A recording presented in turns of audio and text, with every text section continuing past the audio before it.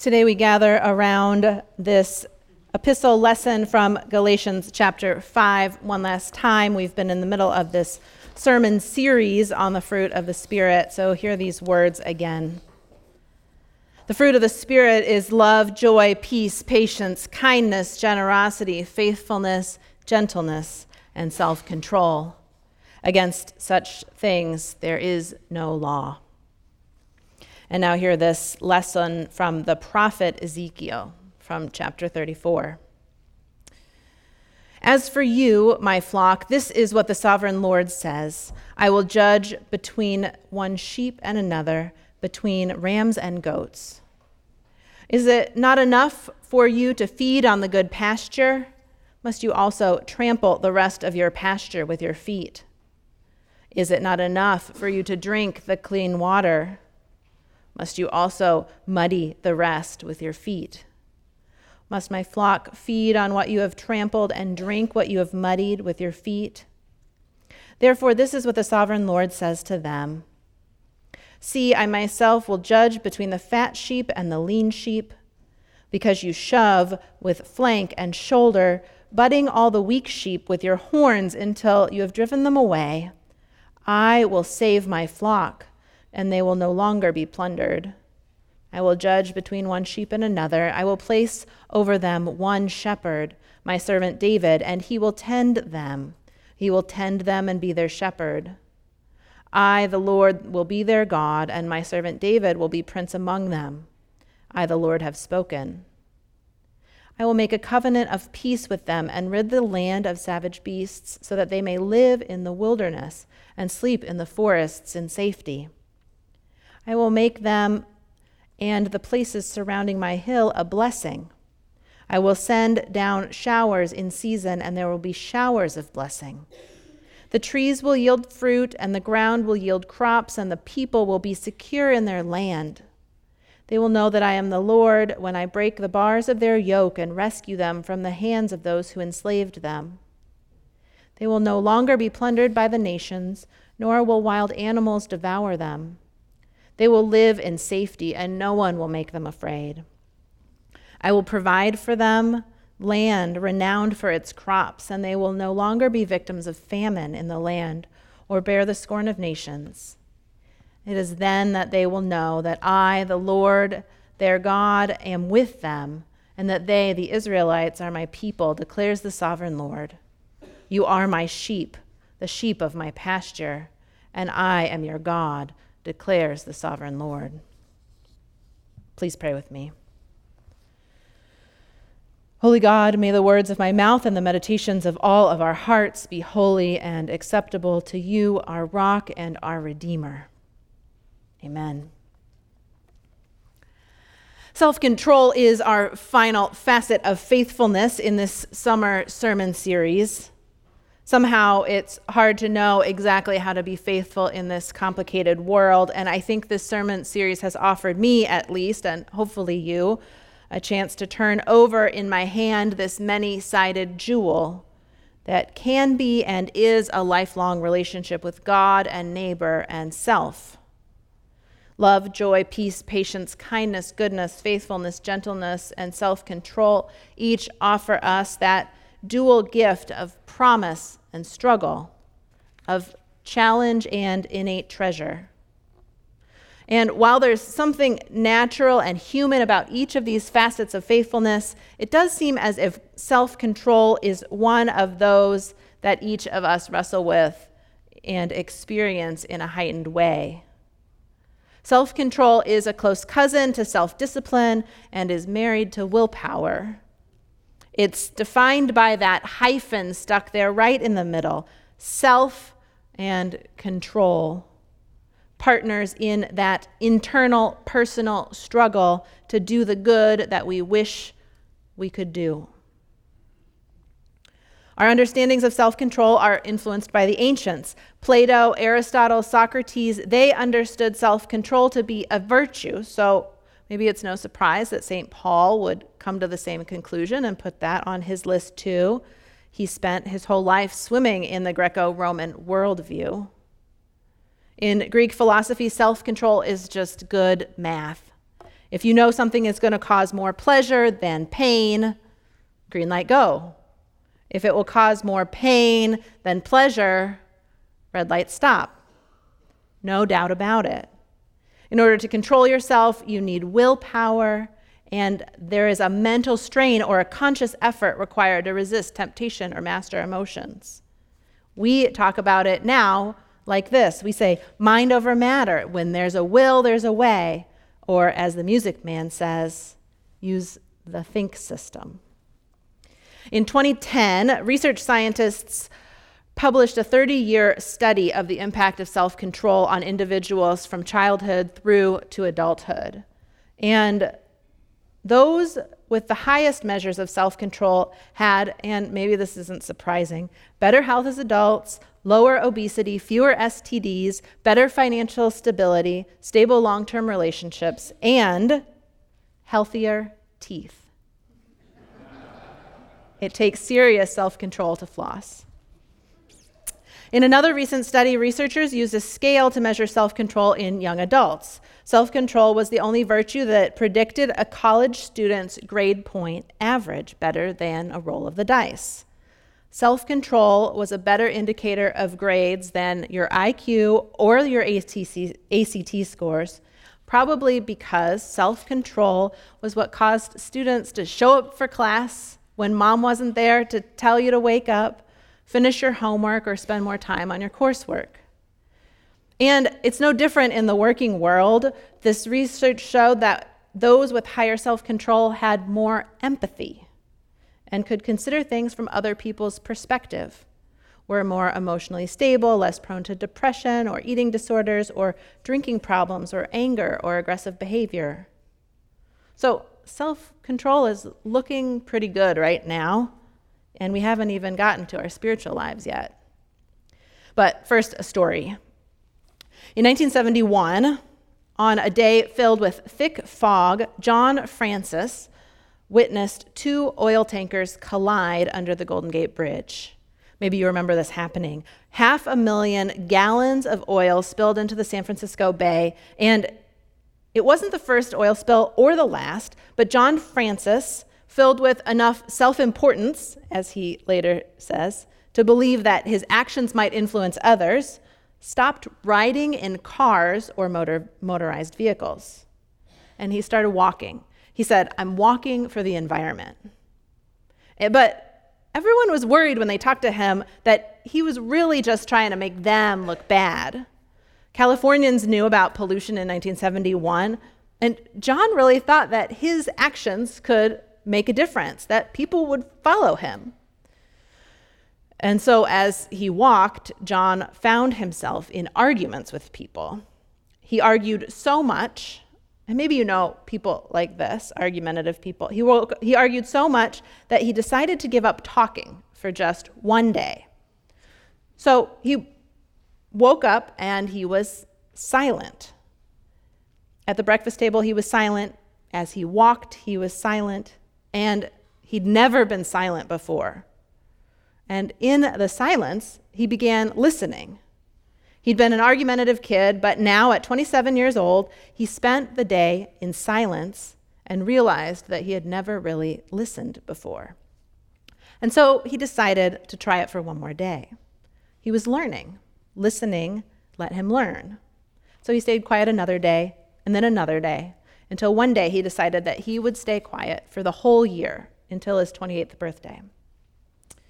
And then that 1 year turned into 17 years. He learned, he listened, he played the banjo, and he walked. He still wasn't riding in motorized vehicles. He wrote in a journal, and he read as many books on the environment as he could get his hands on. At one point, he decided he wanted to go to school, so he found a school in Oregon that taught about the environment, and he walked there from California. He showed up at the registrar's office, still silent. He'd figured out how to communicate with a combination of kind of made-up sign language and writing things down. He was still silent. He was not riding in cars, and they said, "Yes, we have a program for you. We can make this work."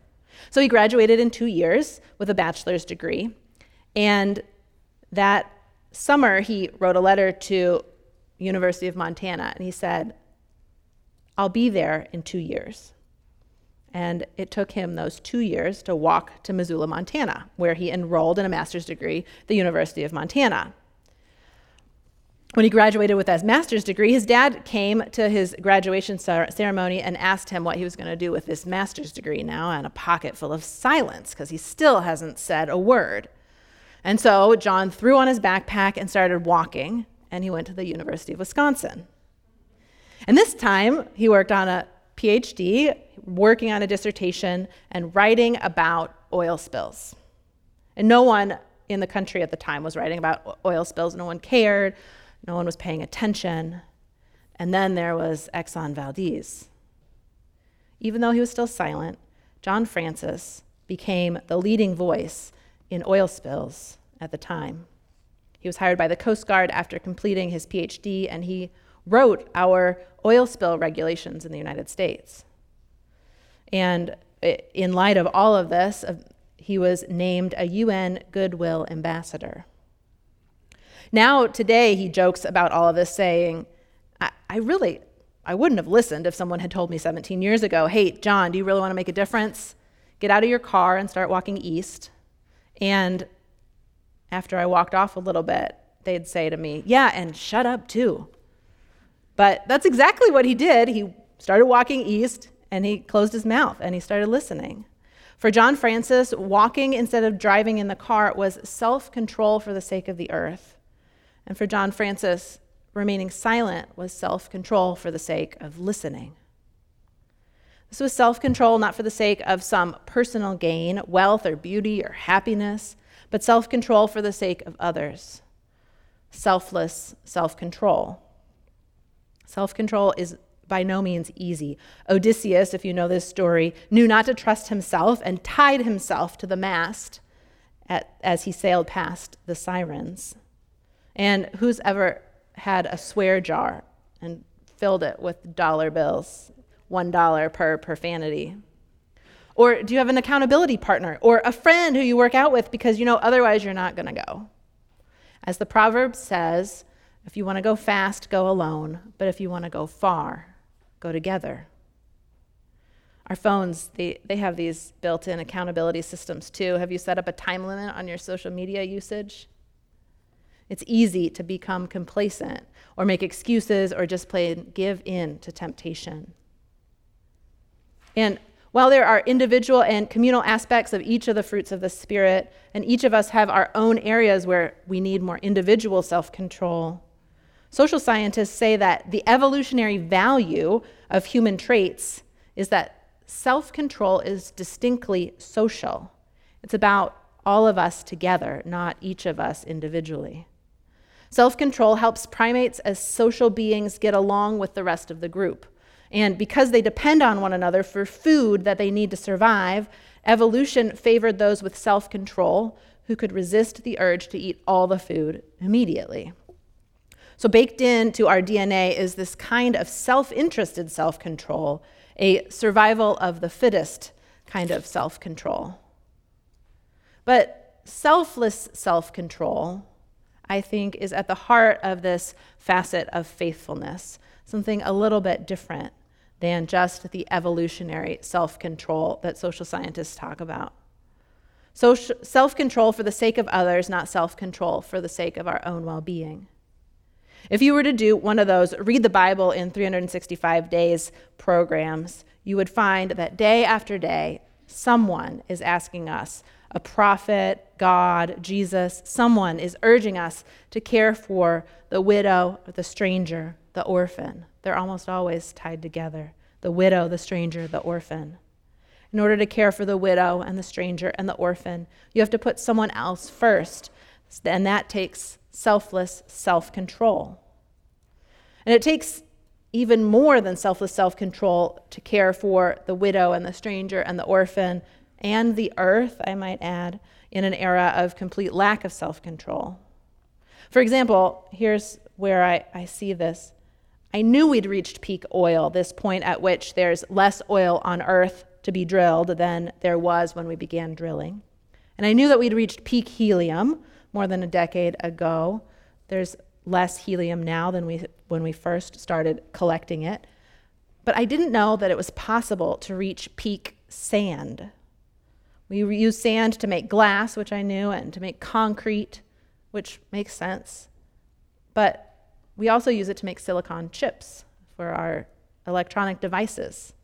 And now, according to some reports, our global lack of self-control in using this largely abundant, everywhere resource, sand, has caused violence because of the scarcity, such that there's a so-called sand mafia in India, organized crime that controls the construction industry's need for sand.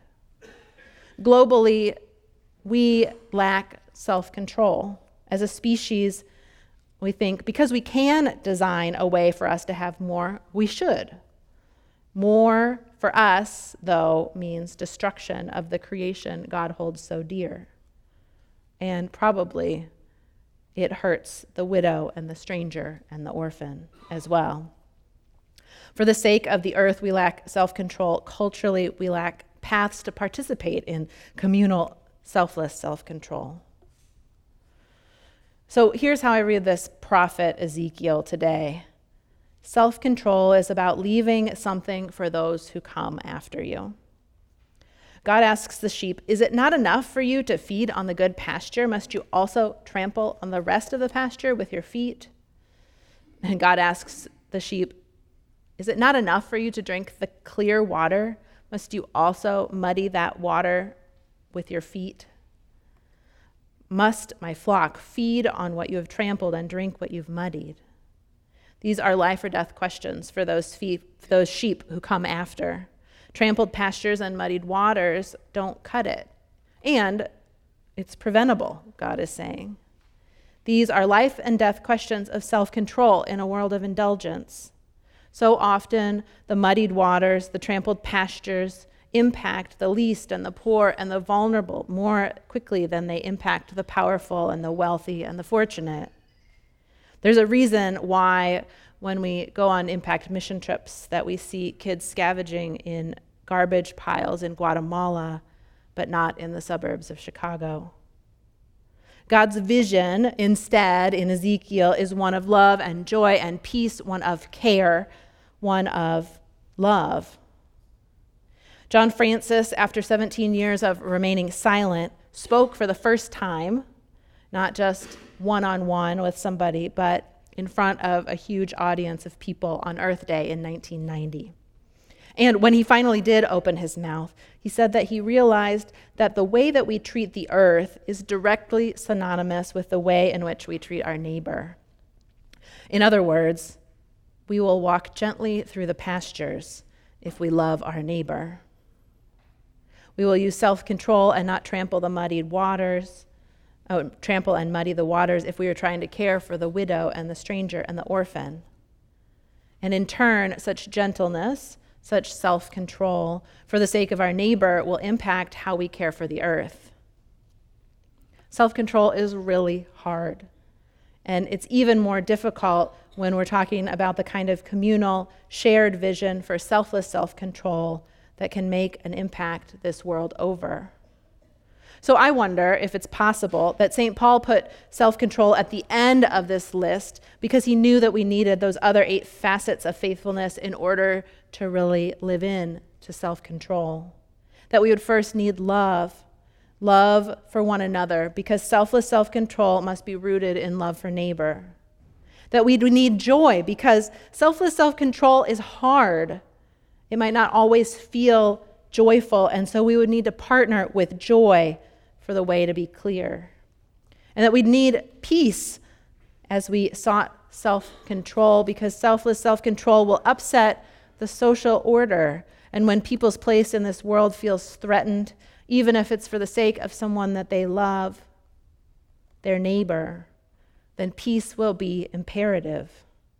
We need love and joy, peace and patience, kindness and generosity, faithfulness and gentleness in order to live under all that is hard about that sacrificial, selfless self-control.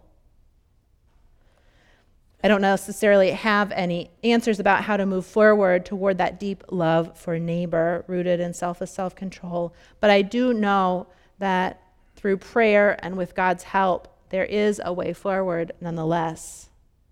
May God be with us in all that is difficult and all that is beautiful and all that is life-changing and all that is possible with self-control. Let us pray. O God, through the lure of love, you conquer all in us that is out of control.